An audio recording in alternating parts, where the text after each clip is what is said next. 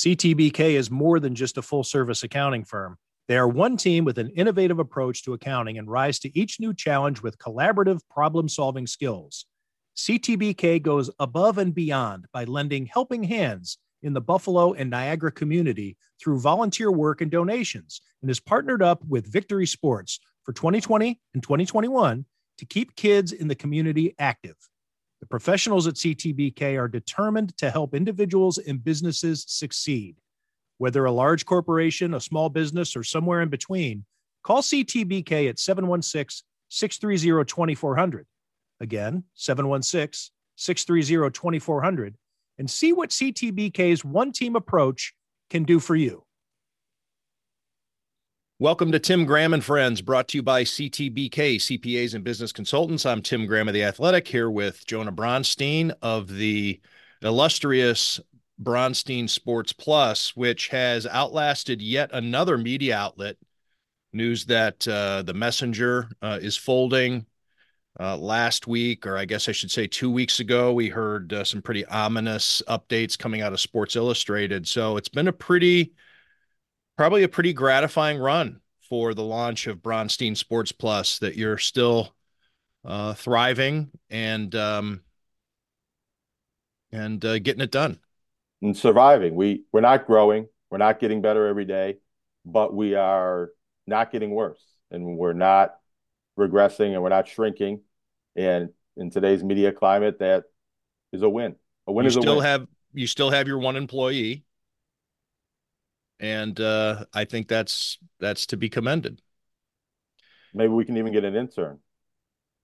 Well, sure. You could probably talk to CTBK, CPAs and Business Consultants, because they are, even though it would not be an employee situation, with the laws, labor laws, interns now, I don't know, doing it for college credit isn't not just an automatic rubber stamp anymore. You might need to pay, you need to bring it, you're going to have to 1099 or something like that, maybe even W-2 this intern. It'll be, I think that you should reach out to CTBK and find out what you should do there.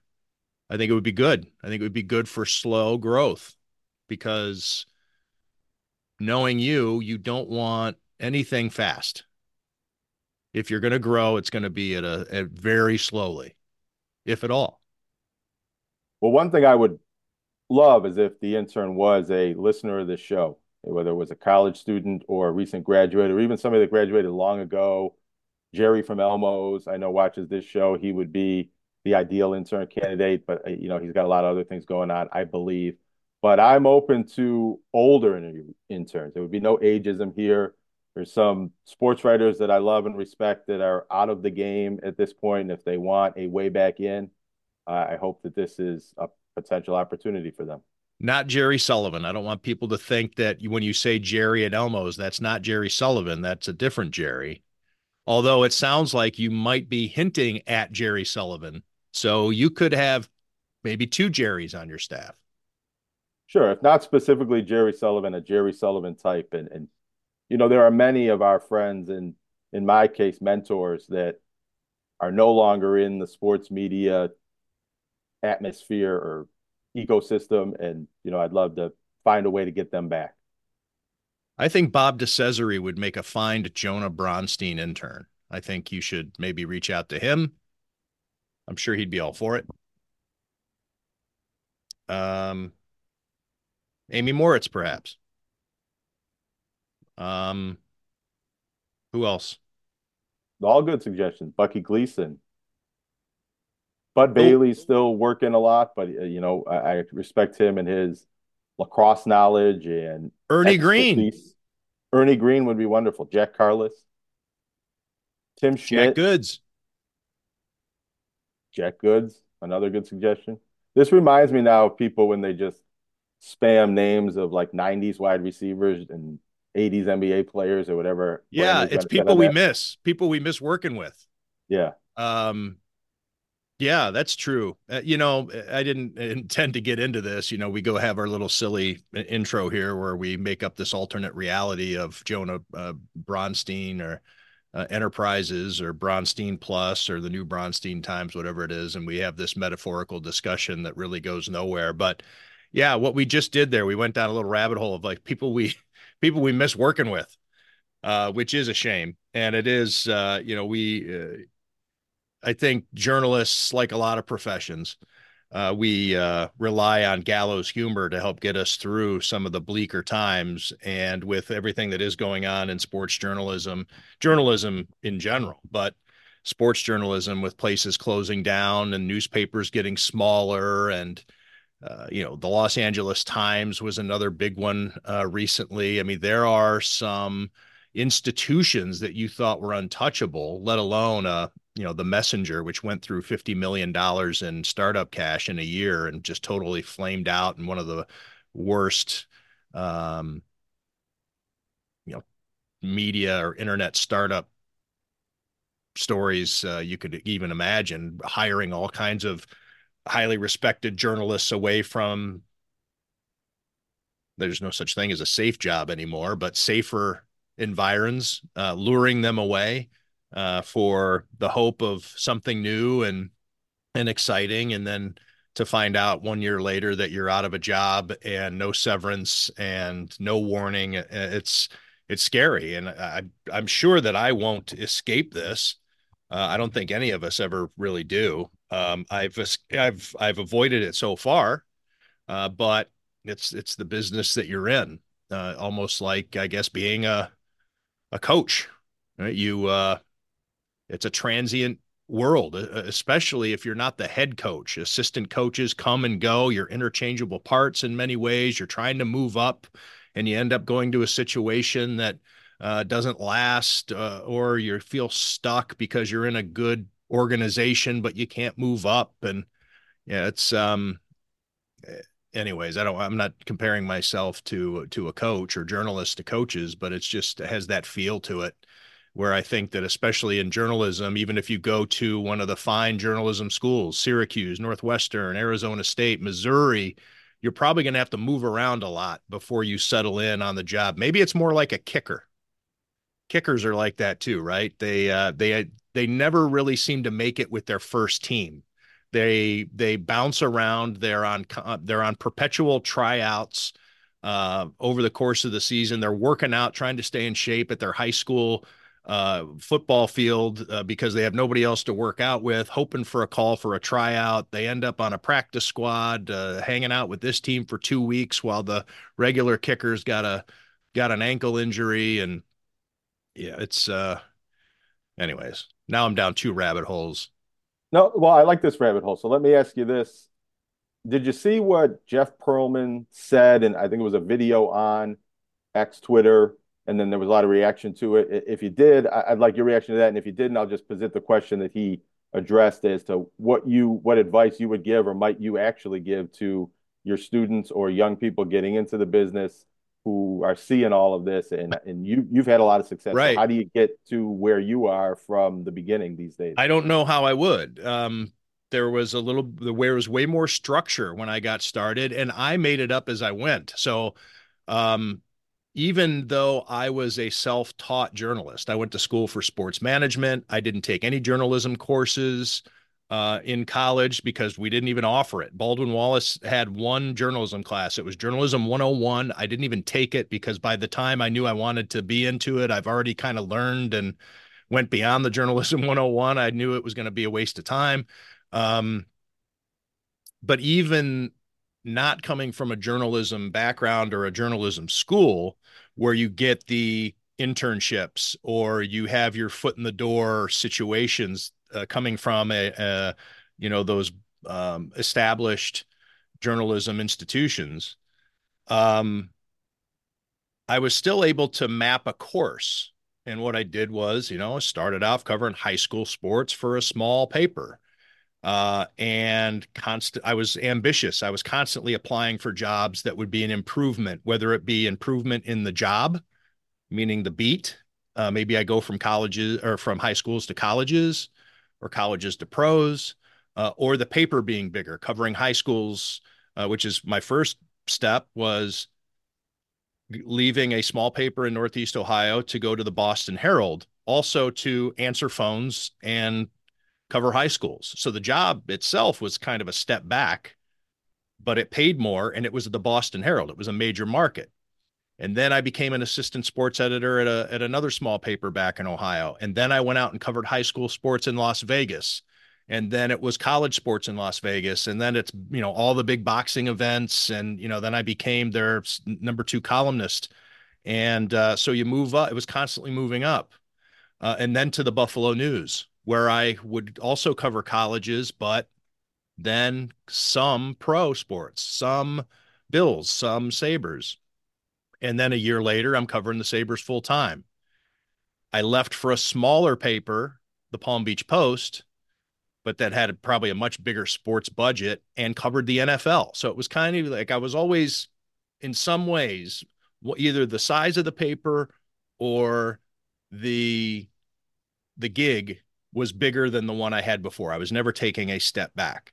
And then from the Palm Beach Post to ESPN, then from ESPN to Buffalo News investigative reporter.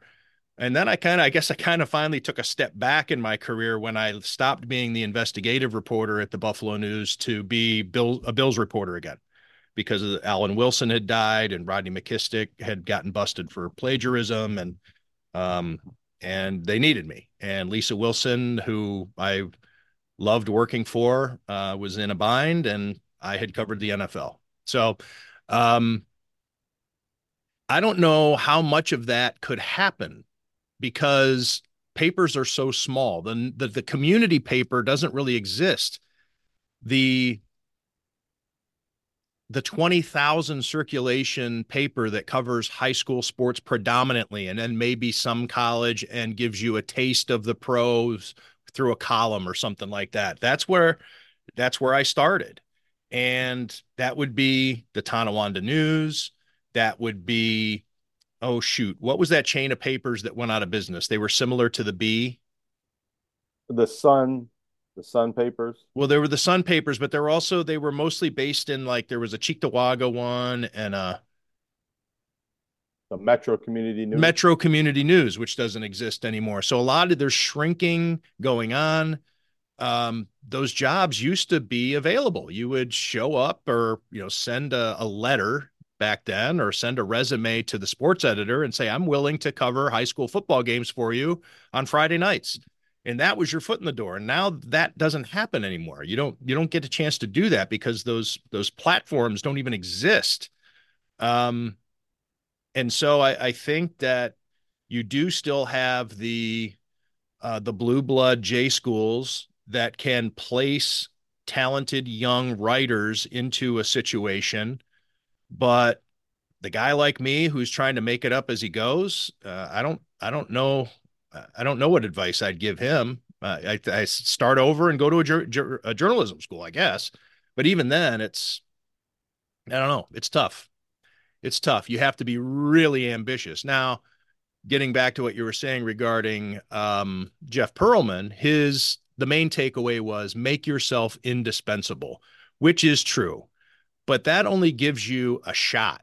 That doesn't guarantee anything. You can make yourself indispensable by having video skills and taking your own photos and doing a podcast and writing all kinds of different things. You're writing features. Maybe you're trying to break some news, whatever that would be on your beat. You are, notebooks and doing all the things that you can do to make yourself, quote unquote, indispensable, and still get abused. And that's what we're hearing, some of these stories coming out of the Messenger, where you start to become a content mill. You're just churning out stories. And the one writer, I apologize, I'm not remembering the name, but he had a thread about how he was writing 600 things, or he wrote over 600 things within the past year. And he says he has no clips to show for it because it was all aggregated. It was just a paragraph factory. And so an employer, once they have you on staff and you need to make that employer happy and you're worried about your job and You know that this is a precarious career path to begin with. You can make yourself pretty vulnerable. It's to go ahead and make yourself indispensable and still get fired, still get laid off. The company's still going to close. So I know that that's a pretty grim prognosis for it, but just being indispensable is just reducing your risk. It is not any kind of career path. It is not even, no, I mean that's just almost like, yeah, you got to know which words go in which order. It's almost like a basic element to getting into journalism now. But it's tough because when you start out, that's almost part of the you can look back on it in some romanticism now, and we still do when sports writers get around the bar and we start talking about, my first things that I covered. First thing I ever covered was a weekend 2 or 3 day long summer. Well, of course, it was baseball, and it was a tournament, and it was ages like coach pitch up to, 11 or 12-year olds. And I got paid $20 to cover this thing. And I was out there, going around. I took pictures. I think I might have gotten paid extra to take the pictures. I maybe got $40 total, 20 for the pictures, 20 for the story. And there's baseball going on all over the place. And it was my first assignment. So I was out there all day. I probably made, well, you want to factor in whatever I got for lunch. I probably lost money that day, being out there, or by the hour. Maybe I paid $1.50 an hour. But that was kind of the entry fee. That was my education. I didn't have I needed these assignments to build a portfolio and to show an editor that I was worth hiring for the next assignment and the next assignment. And then when there was an opening on the staff, to consider me for a full-time job. And I mean, you look at it now, and it that's a business model though for some of these companies, where they bring you in and they work you to the bone. You've even seen it on ads. I'm sure you've seen it, Jonah, on ads for a place that says, we want you to come in and work, and you need to have a minimum, they give you the minimum requirements for you to take this job: college graduate, experience as a on deadline, and you're going to be expected to write, and it just doesn't add up. You're expected to work for free. And it's basically, for the honor of getting your byline on this website, we are going to let you write for us. And so to me, at 52 years old, I can look at that and say, absolutely not. I'm never going to give my work away or be taken advantage of like that. But it's almost like you have to, in this era of journalism. And it's like free labor out there. And if you don't do it, then you're really hurting yourself, unless you have certain qualifications, maybe even a master's degree. I don't even know if that helps you anymore. I think master's degree in journalism only helps you if you're getting a job like in high management or academia or something like that. I don't think a master's degree would help guys like you or me. I would agree with that. And I would say, as I've been told, and the advice I would give to many people is that if you have a journalism undergraduate degree and you want to get a master's degree, you should get it in something else, because that journalism degree is going to get you as far as a degree probably would in journalism, other than teaching and maybe. Yeah, get a degree in business or economics or whatever. Even if you're a sports writer, that would look good. I mean, with everything that sports writing is today, it's not just sports. I mean, if you wanted to be a sports writer and you had an MBA, you had, the basic skills to do it, you'd be very attractive to a sports editor, because business is such a major part of sports coverage. Yeah. I know I talked for a really long time there. We actually get good feedback when we talk journalism. Now, maybe we don't. Hey, by the way, if you've listened this long, listen to me drone on, please. I implore you, subscribe to Tim Graham and Friends. Click the like button, comment, subscribe. Rate it, drop a note in the comments. We had quite a few comments last week. Guy wanted to know if if I'm getting paid, or I don't know what it was. Yeah. Oh, if I'm afraid I'll lose my credentials if I criticize Sean McDermott, which you know me and the Bills. I'm the big. I've always been known as a bootlicker when it comes to Bills coaches and front office. Well, and also I get where that sentiment comes from, and I think maybe there's a latent feeling of that among people on the beat, and I do think there's a belief from many people outside of the press box, if you will, that think that's the case. But I can't think of anybody who's ever had their credential revoked over criticism of the team or Sean McDermott. And I know a lot of people that have criticized the team even in this season and recent times, and there was no threat of loss of access, at Let least straight up access. Yeah, let's talk about that for a second. That is a funny thing, and I guess it's media um shoot. There's a phrase for it, and media literacy. Media literacy is at an all-time low. And I think that the take away so and so's credentials line is I don't know if people really believe that happens. The so and so, I didn't. I asked Stefan Diggs the question about his brother tweeting sass at the Bills and Josh Allen, and you should lose your credentials. Or me asking Sean McDermott if he's considered anybody else calling the plays other than Ken Dorsey. Take away his credentials. Like, what? Again, I think it's where we are in terms of fragility and hatred of the media. I mean, I cringed when I saw somebody complaining about the media hotels in Las Vegas are the Luxor and the Excalibur, which are pretty cheesy hotels. But if you're going to be complaining, or if I mean, it's just a bad look. Be like, I'm going out to Vegas on the company dime to cover the Super Bowl, and I can't believe I'm staying at the Excalibur. I'm gonna have to walk 10 minutes to get to New York, New York, or the MGM Grand. It's I just found that funny. Nobody's ever gonna sympathize with the media, especially when we're whining about travel accommodations. But the whole concept of yank his credential, take away the credential. And so I'm going to ask you, can you think of anybody who's lost their credential?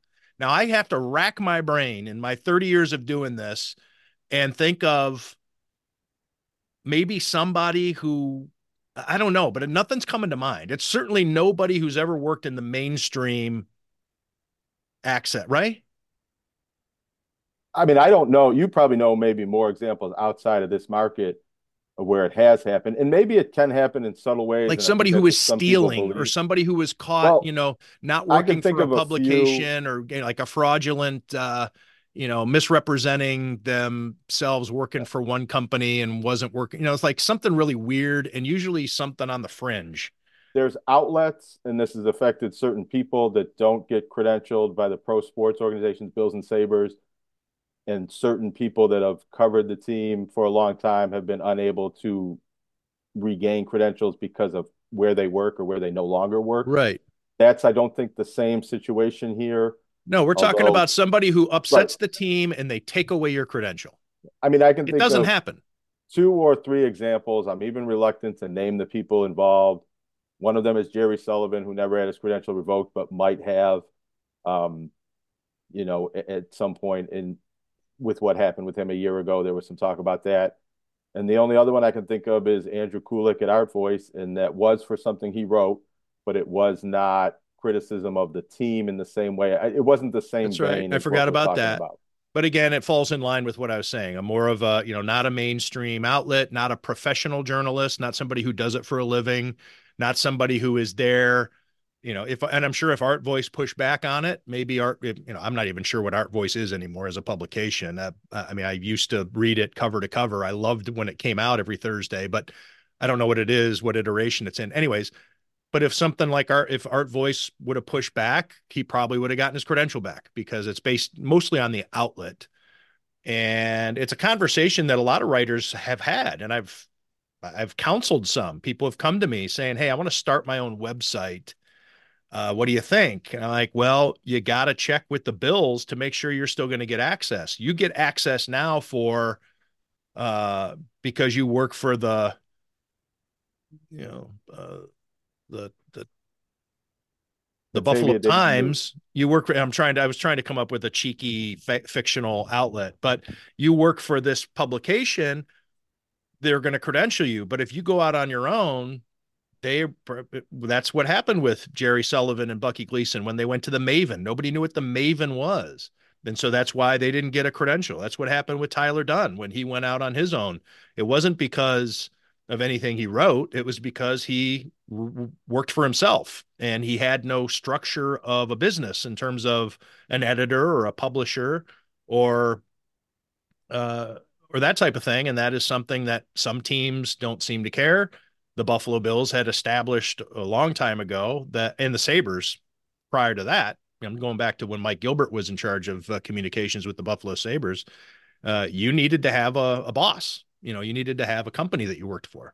So there are those types of things. So that they didn't lose their credentials; they changed jobs, and their whoever they were writing for, their outlet didn't warrant a credential. So there are people who cover the Bills who don't deserve a credential, but they work for a company that you need to credential. And so I'm not going to name names, but there are people there who kind of just waste everybody's time and you don't even know where their work appears.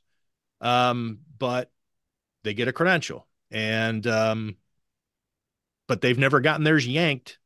No matter what difficult question, or if you think that they ask a silly question, this happens at the Sabres too. There are people that they just don't like dealing with because they don't like the questions that they ask, but you can't take away their credential because they work for somebody. We didn't. And I think that's the way it's supposed to be because the other side of that coin, to bring it back to what we originally talked about, that's how columnists or opinion makers can do their job is to have these outlets supporting them and that you don't credential individuals, you credential outlets. And if the local newspaper or the television station sends a commentator or somebody to do commentary, they want that and you're protected because without that, there might be more situations of if you're too critical of the team, you have trouble getting a credential in the future or you possibly have a credential revoked. So the responsibility is on the outlets to send the right people, qualified people, and approach the job in the right way. And if there's complaints about the questioning or the content that's being created from the access, you complain to the editor or the sports director or the news director or the boss and not necessarily the individual doing the work. Yeah, I'm trying to think. So that's another wrinkle. Has there ever been something where you recall, let's say a team PR staff calling up an outlet and saying, you can keep coming down here and covering us, but that person's not allowed here anymore? I can't think of a really specific one. People Nothing believe, comes to mind. well, people believe, maybe we can talk about this. People believe, and some people probably believe this affected you. People believe Jerry Sullivan and Bucky Gleason were fired by the Pagulas for their commentary and their style of column writing. I don't think that's the case. In fact, I would maybe report that that wasn't directly the case.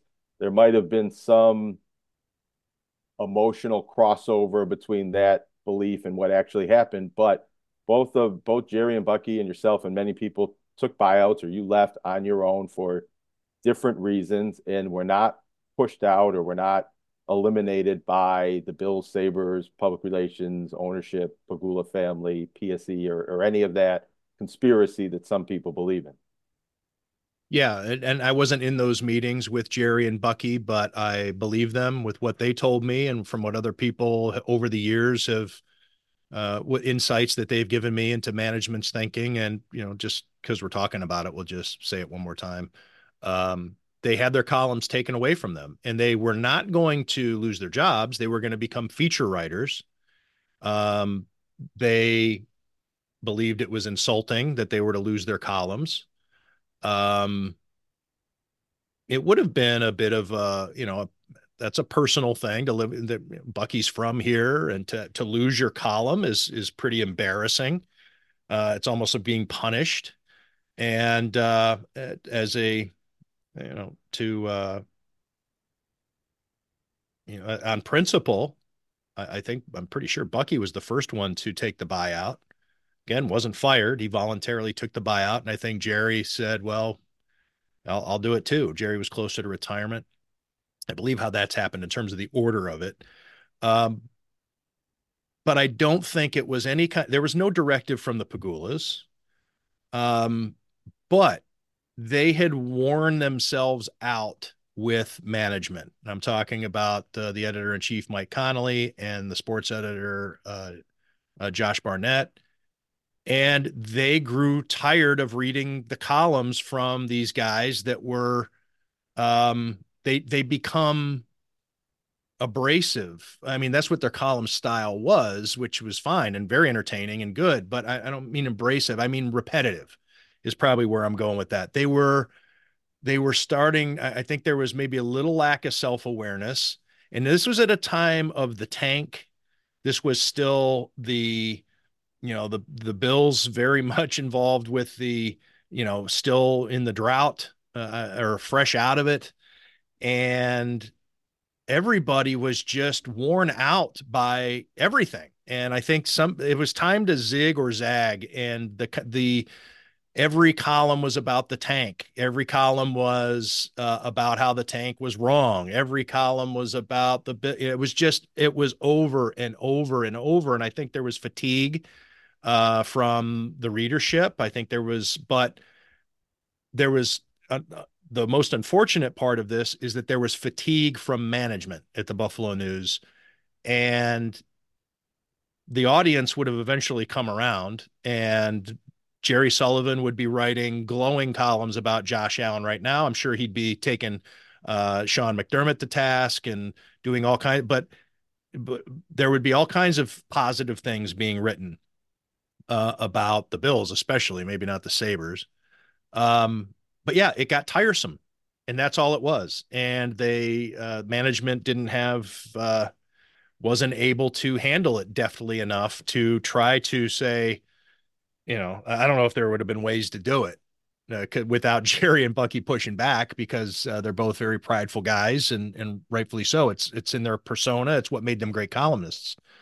But could there have been a way to say, "Hey, look, guys, to talk about, can we think of some other things to write about?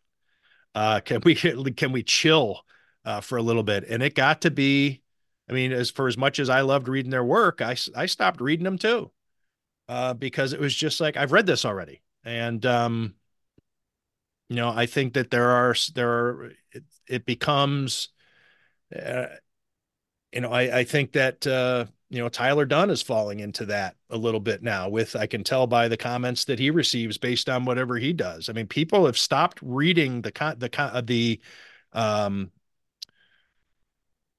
reading the actual material, and there's an assumption of what the point is, and you suck.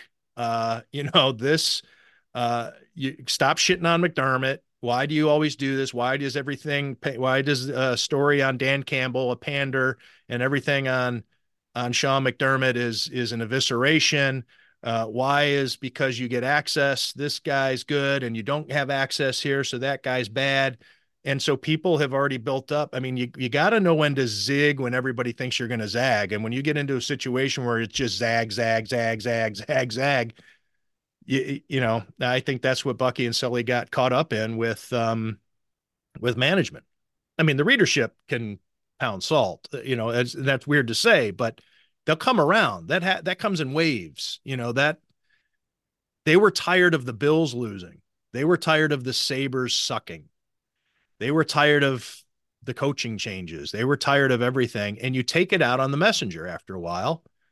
And I think you need to sometimes be aware of who you are as the messenger, and have some self-awareness regarding Um, Again, I'll use to do something to not come off as contrived or self-indulgent. Your thoughts? Well said, although I was a big fan of Jerry Sullivan and Bucky Gleason's writing up until the end and missed their columns and Oh, very they're much. sorely missed now. I'm just saying that at that moment, it was, I don't think they wore themselves out in the market I just think that it was a crucial time where management needed to say, we got your backs here. You can write whatever the hell you want, but we're getting a set, and having some sort of ability to massage it and say, but you might want to consider it, writing some things here because people are getting tired. We're all getting tired. And you know, and the idea of journalism or the media is to come up with things that people haven't thought about or haven't had hammered into their ear hole, with a rusty hammer. Can we come up with some different things? And I don't think management ever got to that point. I think it was people are tired of you guys. You've lost your jobs or you've lost your columns. Right. These were business decisions that were made by managers who, most of them, I think, are no longer at the Buffalo News and were not necessarily longtime Buffalonians or people who worked in the Buffalo market. They made the decisions for reasons that I think made some sense at the time, at least to them. I don't know if the situation played out business wise the way they hoped it would or thought it would, and in some ways might have went in the other direction. No, it But was specific, disastrous. And I know from people at One News Plaza or wherever the address is now in the Larkin building, who tell me now that it was discussed openly by Mike Connolly and Josh Barnett that it was a major miscalculation. They thought they didn't realize that they were going to make these decisions that led to a highly decorated sports department totally collapsing. and in some ways, there's a parallel, or there's obvious parallels because the same people. Bucky and Sully had their radio show. Bucky left on his own accord before Sully left from his own show for different reasons or had it ended, however that played out. I think that's missed in the market, their insight and opinion and having that type of show to veteran newspaper writers with opinions to columnists in sports, a PTI style in Buffalo. And with Jerry, so Jerry spent a year not writing about the Bills and then came back writing columns for the Niagara Gazette. I And just I want to think, add this little snippet because it may not only is it their opinion or their observations, it's their opinion and observations with history, the years of institutional knowledge. Now, Jerry's not from here originally, but he predated the Super Bowl Bills. Bucky was born and raised here.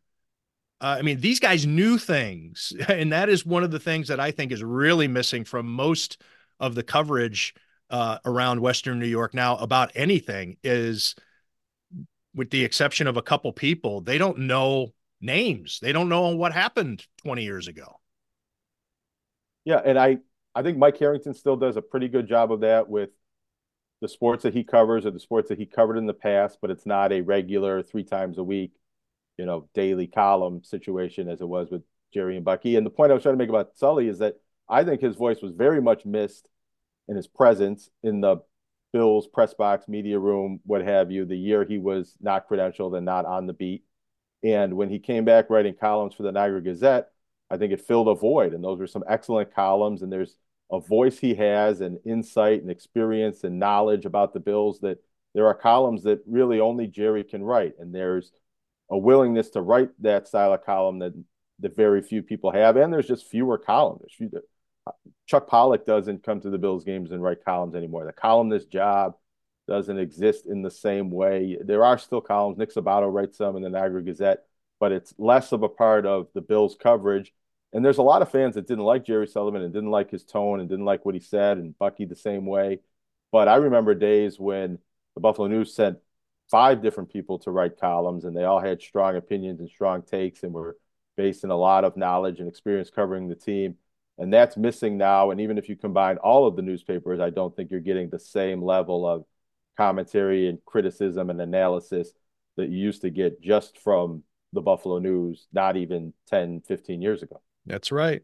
That's right. I mean, Bob DeCesare wrote great columns. Milt Northrup, great columns. Again, more institutional knowledge lost. Um, Alan Wilson, and you'd see all kinds of me on occasion. I hated writing columns. I just don't fancy myself a column writer. But yeah, I mean, Larry Felser up until what, 2001, 2002, although I think he was kind of mailing it in towards the end. He was just getting paid by the column. He wasn't even on the staff anymore. But yeah, it's commentary just doesn't really exist anymore, with the exception of on radio or on podcasts. It's not on print.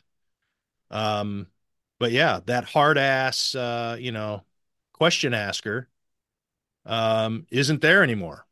Now, I mean, I fancy myself as, I'll ask a hard question, but I don't go in there looking for it like some, like some have. And we've had this discussion before, Matthew Fairburn and I in the press box, since we've been covering things together, whether it be Sabres or Bills.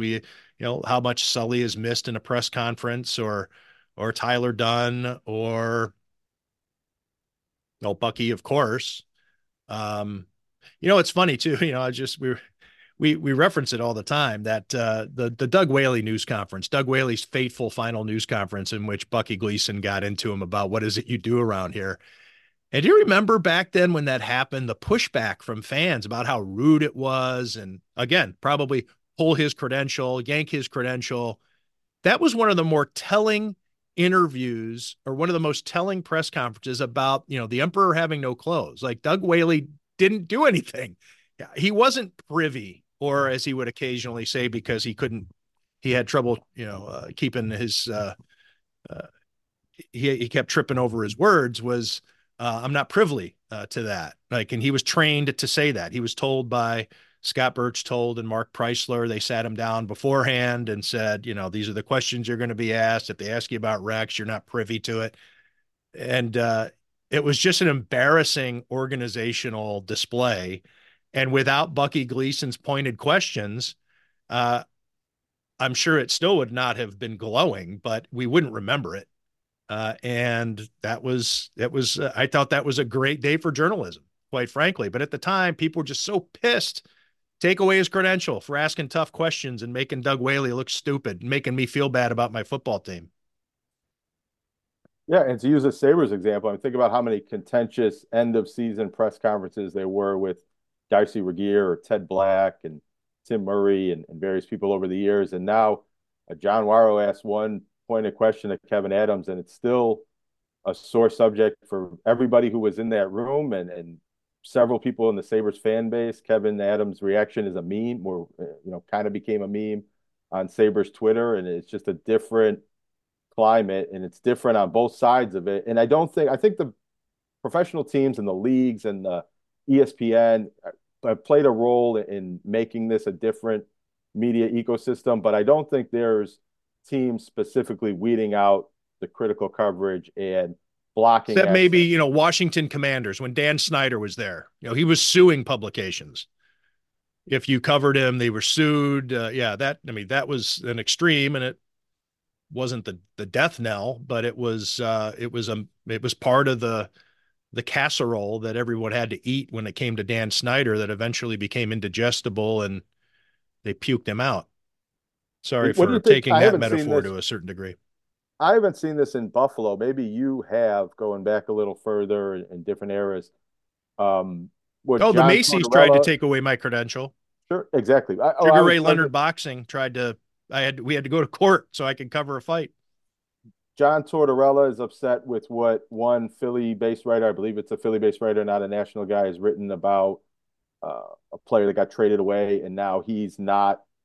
I don't know the reporter's name. I should, but he's not answering that reporter's questions going forward. That happens. I've seen that happen elsewhere nationally. I can't think of too many examples locally where someone's, blocked a specific reporter, or they won't answer. They will answer questions, but not from this person because of what they wrote or what they said. That's a clown question, bro. Bryce Harper once said. Yeah, that's happened. Where you just, you black out a reporter. It's usually a player or a coach. It's not a whole team doing it. Um, but yeah, that certainly happens. But the person doesn't lose his credential. He's still in that locker room. He's still in that press box. He's at the skate. He's at the practice. He's not barred from covering the team like fans seem to have that knee-jerk response now about whenever they see something they don't like in the media to that person's got to lose their credential or their job.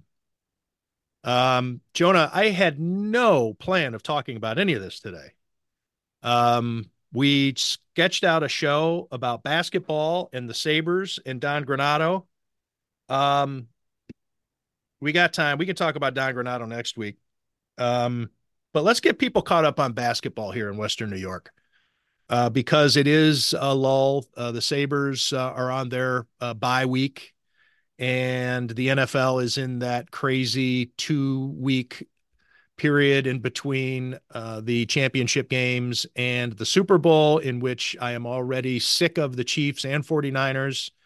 And by the time the ball kicks off next Sunday, I'm sure I will know Joe Tooney's favorite mouthwash and, what Christian McCaffrey likes for breakfast. Hang on, I got to sneeze.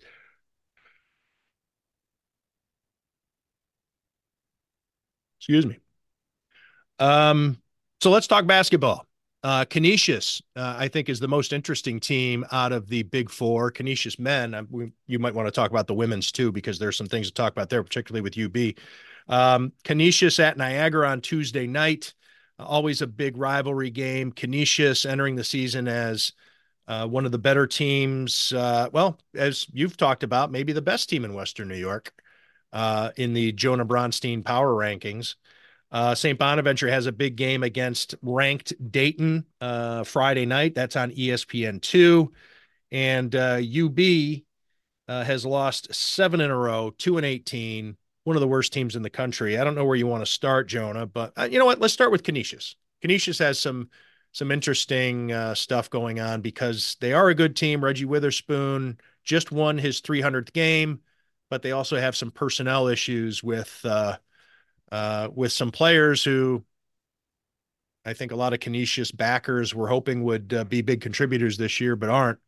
Notably, that's Xavier Long, the 6'7" forward who hasn't played at all, and Taji Stavesky, who's only played 2 games. Yeah, So well, where's Canisius now? Well, Canisius, we can just rewind it back a little bit. They started the year, picked third in the MAC. There was some buzz and excitement that this would be a winning season. Reggie Witherspoon in the last year of his contract, the implications there, and that they might have a good season and how that could affect the future of the program and but also the present. And in these big four power rankings that you like to ask me about, I would have put Canisius probably 2 behind St. Bonaventure, but there was a point early in the season where you could make the case for them being the best local team because they won at St. Bonaventure and they started well, 5-3. They had most of the team back from last season, and there was reason to believe that this could be the year for Canisius in a way. It hasn't played out that way. They've lost 7 of the last 9 games, while Niagara has won 7 of the last 9 games. Canisius is going to go to Niagara on Tuesday. That's going to be a good game, I believe, but Niagara would certainly be the favorite and considered the better team, having the better season right now in conference. And one of the even country's best 3-point shooting teams. Yeah, top 15 in the country in 3-point shooting. And one, if you really want to dig in with the basketball, it's going to be an interesting big man matchup with Niagara having 7-footer Harlan Obioha and 6'8" Frank Mitchell on Canisius is averaging a double-double, 14 and 12 in the MAC. And as far as I go back 17, 18 years, I can't remember 2 big men from these teams at the same time clashing like that. So that'll be an interesting matchup in the rivalry. But Canisius, they're 8 and 12. They're 3 and 7 in the MAC, 9th place, obviously underperforming from the early season expectations. But you mentioned Taj Stavesky is the best player on the team. He plays the first 3 games, goes down with a lower body injury, was in a walking boot. So you can assume that was a foot ankle type situation. From what I understand, he is healed or is close to healed. Xavier Long's been dressing for games but not playing. So these are players that are not out for the season with their injuries, but it's believed they won't be playing again this season, that they'll be taking medical redshirt seasons, and that will give them another year of eligibility either here at Canisius or at another school. And I don't know if these decisions have been made yet, but with the way Canisius's season is going, where their record is, Reggie Witherspoon's contract situation, it's starting to look like a situation where these players who are injured and not playing are saving their eligibility for the transfer portal. And that, not having your best player and another starting player is going to hurt your team on the floor talent-wise. And I think it can affect, chemistry and togetherness and belief that in the team, in the locker room, in the culture of the program. Maybe sometimes teams respond to that and play even better, the next man up type thing, when players get injured. But I think it's difficult to do when the injured players aren't rowing in the same boat. And there's still not half a season, there's still a month before March to go. Maybe some of these players will be back in the lineup. Maybe I don't expect that, but maybe they will. And Canisius could finish the season where they thought they were at the start of the season, where outsiders thought they were at the start of the season. But at this point, and they have good guards. Trey Dinkin, Team Utengel from Ukraine is having an excellent season. They have good players. They're a competitive team, but they're not the best version of themselves. It's similar to the Bills' defense. I mean, the Bills did a lot of good things on defense and had a good run and a good season, but I never thought they could get all the way without their all-pro linebacker and their all-pro cornerback and Von Miller playing up to his level. And I have doubts about Canisius being a MAC champion caliber team without its best point guard, its all MAC player at point guard, and another starting player, another good player. So, Reggie Witherspoon just won his 300th game. We've talked about it before on this podcast about how he should have the job at Canisius pretty much for as long as he wants it, because how can Canisius do better than Reggie Witherspoon, local guy? I mean, how often does a Jim Barron come along where he's just available and happens to want to play or happens to want to coach in Western New York? So anyways, we'll get into Reggie in a second, but Todd Stavesky, coming from the Spire Academy, which is highly respected program, and Xavier Long coming from DC United, the AAU team, which is one of the best in the country year after year. This is a good recruiting class, or has been, these are two really good recruits for Reggie. And again, I guess it goes into the whole thing about the portal and the how dastardly the portal can be. You get a good recruit and you're getting them ready for the bigger school. But it seems as though, I mean, Reggie's maybe on his game here. I mean, it's in terms of recruiting and being able to get these guys to come to Canisius to begin with, identifying them. The fact that they can't get on the court sucks, but what does it say about where the program might be that at least they got these guys here? Yeah, the Canisius staff, or what's going on that they don't, that they're here and they just don't want to get on the court. Well, Canisius stepped up its recruiting the last couple of years. And also the big win for Reggie Witherspoon and his staff was getting 11 players to come back. Retention is is more important probably than recruiting these days, or at least on an equal footing. And the Canisius was the best MAC team at retaining its talent this past year, along with bringing in some good recruits a year or two ago. And that was why they were picked where they were and why there was excitement about this team, why I think Reggie thought this was one of his best teams in a number of years. I want to make a quick note about that Spire Institute in Ohio. I've seen them play one time in Buffalo, and that was with LaMelo Ball on the team and LeVar Ball in the hallway at Villa Maria College signing autographs, and that was an event. But, I mean, LaMelo Ball is an NBA player, and there were a number of other players. I can think of two or three of the names, and not all of them, who are all at Power 5 schools right now. So that is a talent factory, and you're right. Getting recruits from Spire Institute that work out. You're not getting the 11th or 12th guy that doesn't belong in college basketball. Getting good players are recruiting wins, and then keeping them out of the transfer portal at the beginning was a positive for Canisius. I do think there are signs that this program is moving in the right direction and doing things well. They're investing a little more money, I believe, into the assistant coaching pool, which helps in recruiting, and being a more funded program than they were in recent seasons, but the wins and losses in the MAC aren't there, and that's ultimately where coaches and coaching staffs are judged. And there's still time. They're midway through the MAC season. So if Canisius finishes strong, it changes a lot of these narratives. But if they lose 7 of 9 games again down the stretch like they've done in the last month, it's another lost season. It's a third straight losing season, and I believe, fourth in 5 years for Reggie Witherspoon there. Does Reggie want to keep coaching, do you think? I believe he does, although I also won't be surprised if this ends with a mutual parting of ways and a retirement. He's old enough and he has grandchildren now. I think he'd be content with not coaching.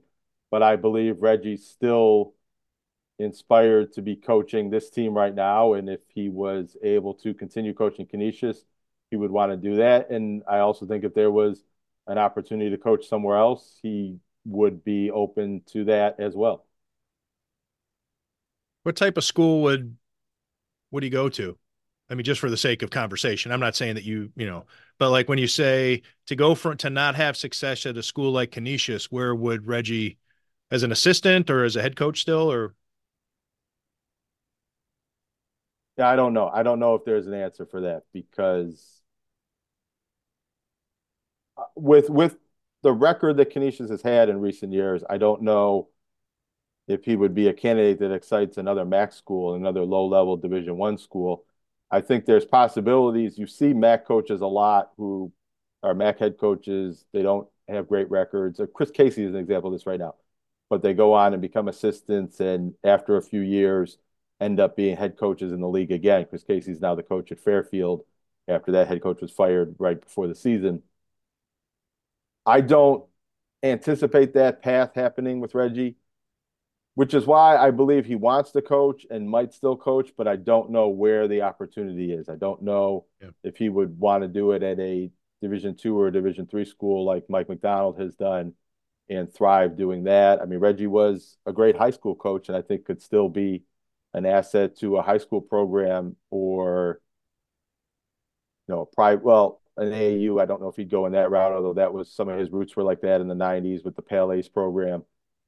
Yeah, I don't know. I don't know what the future holds for Reggie Witherspoon at Canisius. I think that's still to be determined, and I don't know what the future would hold for Reggie Witherspoon after Canisius.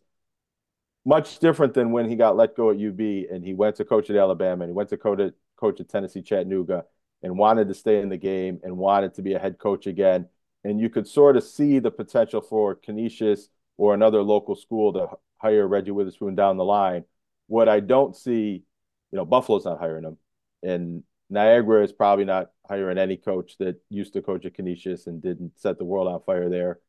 And I don't see it happening at St. Bonaventure. So I don't see the same path to another coaching opportunity that Reggie Witherspoon had when he was let go from UB now. I guess it's been 10 years now. Mark Schmidt has St. Bonaventure at 13-7 overall, 4-4 in the A10 going into this game Friday night at Dayton. Again, that's on ESPN2. I don't know if you want to, we've been at this for a long time because we had that long divergent path to start this podcast that neither you nor I expected, but you couldn't shut me up. It would have considered it a favor had you interrupted me at some point to get me back on track. But what else do we want to say about Big Four basketball? St. Bonaventure is a big game Friday night. They're on the road at Dayton. Dayton's top 25 in the country. They're not first place in the A10 right now, but considered the best team in the A10. Bonaventure had a big comeback, coming back down 20 points in the first half to beat VCU at home the other night. And 4-4, one of 5 teams tied for fourth place in the Atlantic 10 Conference. Bonaventure is a good team that started the year with aspirations to contend in the A10 and possibly be in that at-large conversation. The A10 is looking like a 1 or a 1.5 bid league team. And St. Bonaventure, they did beat Oklahoma State, but I don't think they got enough wins earlier in the season to really be in that at-large conversation. But they have a high net ranking. They're top 80. They are good enough and playing well enough that a really hot finish puts them close to that conversation. And what that means is possibly being an NIT team if they don't make the NCAA tournament, higher seeding in the NCAA tournament if they do win the Atlantic 10, And then just simply the better they play in February and in Atlantic 10 play, the more likely it looks like that they can win the Atlantic 10 and be an NCAA tournament team. And there's no bigger game in that regard than at Dayton, a very difficult place to play, best team in the conference on ESPN2, national television. It isn't a win that I think puts St. Bonaventure in the NCAA tournament, but it puts them a lot closer and a lot more on that bubble if they can win this game tomorrow. And even if they are competitive in a loss, it portends well for how St. Bonaventure might be able to finish this season. How many teams do you think the Atlantic 10 puts into the tournament?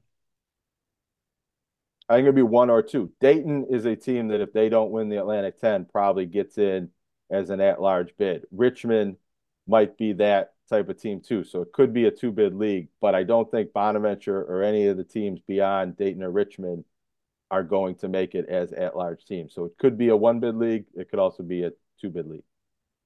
On the women's side, Jonah, some good things happening at the University at Buffalo, whereas the men are having the most forgettable of seasons. You'd have to go back to the Tim Cohane NCAA investigation season probably to find this kind of skid mark. What about the women? The women are fourth place in the MAC and playing well and have one of the most, explosive scorers in the country. Chelia Watson, who was a transfer from USC Upstate where Coach Becky Burke came. She started her career at Cincinnati with the second transfer, was not allowed to play last year, didn't get a waiver, and is playing this year. Had she played last year, wouldn't be on this year's team and is now the best player on the team, scored 47 points last Saturday at Toledo, which is the highest scoring game in NCAA women's basketball so far this season. She's third in the country in scoring, had, I think, 27 in their win at Ohio last night. So with the roster turnover that they had, the UB women, it is rather impressive where they are, fourth in the MAC. And I don't know how far they get in the MAC tournament, but if you're in the top four, I think you're in the conversation, and that's a good place to be, especially here on February 1st. And I know you had some high school notes you wanted to mention. I did want to mention a high school event this week, but just real quick on the women's basketball, I should mention Niagara, because Niagara was the team picked to win the MAC and probably the best local women's team. They didn't do quite as well in non-conference play. They had some injuries to their best players. The Parker sisters lost to UB, but they've won 4 in a row now, just beat Canisius, and that was the first time in, I believe, 15 years that those two teams met with both having a winning record. Canisius women are having their best season in a long time, although they've lost the last 2. Niagara women's basketball leads the country in forcing turnovers, getting steals, and transition baskets, scoring on the break. So if you like women's basketball, they're an exciting team to watch, and they're rounding into form and would not be the favorite anymore in the MAC with Fairfield being unbeaten and how well they're playing, but could be that second best team in the MAC, and a possibility to win the conference title or go to an NIT is still in play for that Niagara team. How good would Canisius be if they still had Danny Haskell? That's interesting. They'd be better if you added Danny Haskell to the team that they already have. Sissy Aleko, a very good big girl inside, and some transfer guards that they brought in. However, if Danny Haskell doesn't transfer, I don't know if they bring in the same transfer guards. And Danny Haskell, who is an excellent player and playing well for St. Bonaventure, would help the Canisius team, but I don't know if the season trajectory would have gone that much different. And they're playing well. They were, up until these last 2 losses, 6-3 in the MAC, and have a chance to finish with a winning record for the first time since 2008. But if they could pick her up at the trade deadline or on the buyout market midseason, it would, she is an excellent scorer and shooter that would help that team. Yeah, Danny Haskell from Franklinville she had over 3,000 points, right? She's the all-time leading scorer in West New York women's basketball, yes, and now has scored 1,000 points in college. She got over that mark as a St. Bonaventure player this year, but scored most of those points in her years at Canisius. And your high school notes, Jonah. Well, this weekend is an event, starts Friday night and into Saturday, the Center Court Classic at St. Joe's. Center Court, if you don't know Chad Andrews, he keeps a blog and a Twitter presence covering boys basketball in West New York. He's done it for 17 seasons now and is really the local authority on covering these teams. He sees the most games and has that historical institutional knowledge, talks to coaches, and really has an understanding of who the best teams are, who's better than who and things like that. And he organizes this event and brings together teams. Next month there's Buff State and there's the sectional championships, and people do like to go and watch that and see all the best teams play off against each other, but the Catholic schools aren't there. So some of these matchups, Canisius against Niagara Falls, Timon against a Rochester team, Victor, that won a state championship last year. Timon was the best team in Western New York, although they lost to Canisius and St. Joe's in their past 2 games. So I voted Canisius ahead of them in the poll this week. But there are games and matchups and everybody in the same gym in the same day and a half that doesn't happen elsewhere, and especially doesn't happen in February. Anything like this is usually a 4-team event at the very beginning of the season, and this is 6 different games over the course of 2 nights and an afternoon, 12 different teams. And this wasn't planned in this way, but something I'm writing about for WIBB.com. Gabe Michael, the St. Joe's coach that died very unexpectedly and surprisingly before the start of the season, was Chad Andrews. Chad calls him his best friend. When they had the first Center Court Classic, it was at Williamsville South, where Gabe Michael was the coach at that time. And this was going to be the first year that they had the event at St. Joe's after it had been at Hamburg a number of years. And it was, they were kind of co-hosting it together. And St. Joe's is still very involved in co-hosting this event. So there'll be, tribute and a memorial a bit before St. Joe's plays Amherst on Friday night. So there's that element to the event, and also, as good as it gets as far as basketball games, good teams playing each other on neutral floors, and that'll be starting up Friday night, 4 games on Saturday. If you want to go to it, what time do you get there? Well, also, you have to get the tickets online ahead of time. Tickets aren't sold out yet. It's expecting that they could sell out, and there's 3 different sessions, and they don't really want a lineup for remaining tickets. I don't know if I can say that they're not selling tickets at the door, but it's being discouraged. You're supposed to get the tickets online. Maybe if anybody's very interested, or you could check the WIBB story. He was also on our television show earlier this week, and there'll be a link there, and maybe we can, if you want, DM me and I can get you the link as well. But there's tickets available for all 3 sessions if you go online. What that's going to lead up to as far as tickets at the door, I don't know. And I would assume that they're going to sell out, and you want to get your tickets online if you want to go to these games. All right. Thanks, Jonah. That's a great event. And I like being able to talk about the high school sports whenever we can. I know sometimes that gets lost, and it's a shame, but I'm glad you're on here to point out some of these important events. That's a wrap for Tim Graham and Friends, brought to you by CTBK, CPAs and Business Consultants. Again, I urge you to please subscribe, like, comment, rate, do whatever you need to do to engage with Tim Graham and Friends. We enjoy it. I've been mixing it up in the comments a little bit.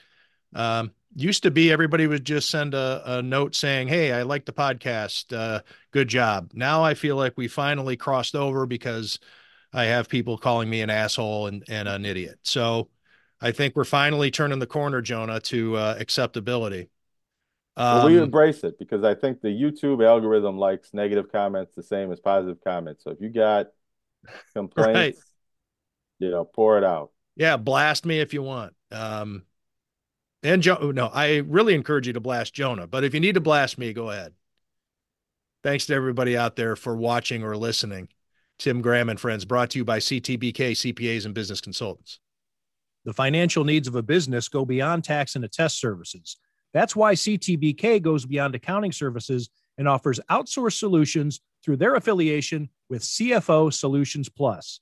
These additional services allow clients to focus on their operational and long-term strategic goals.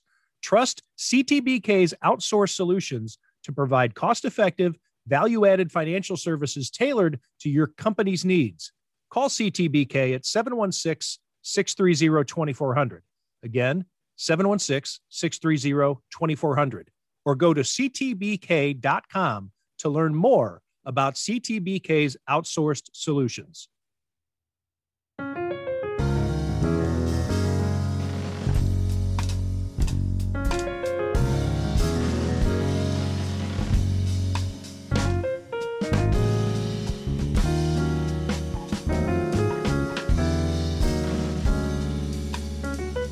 Bye.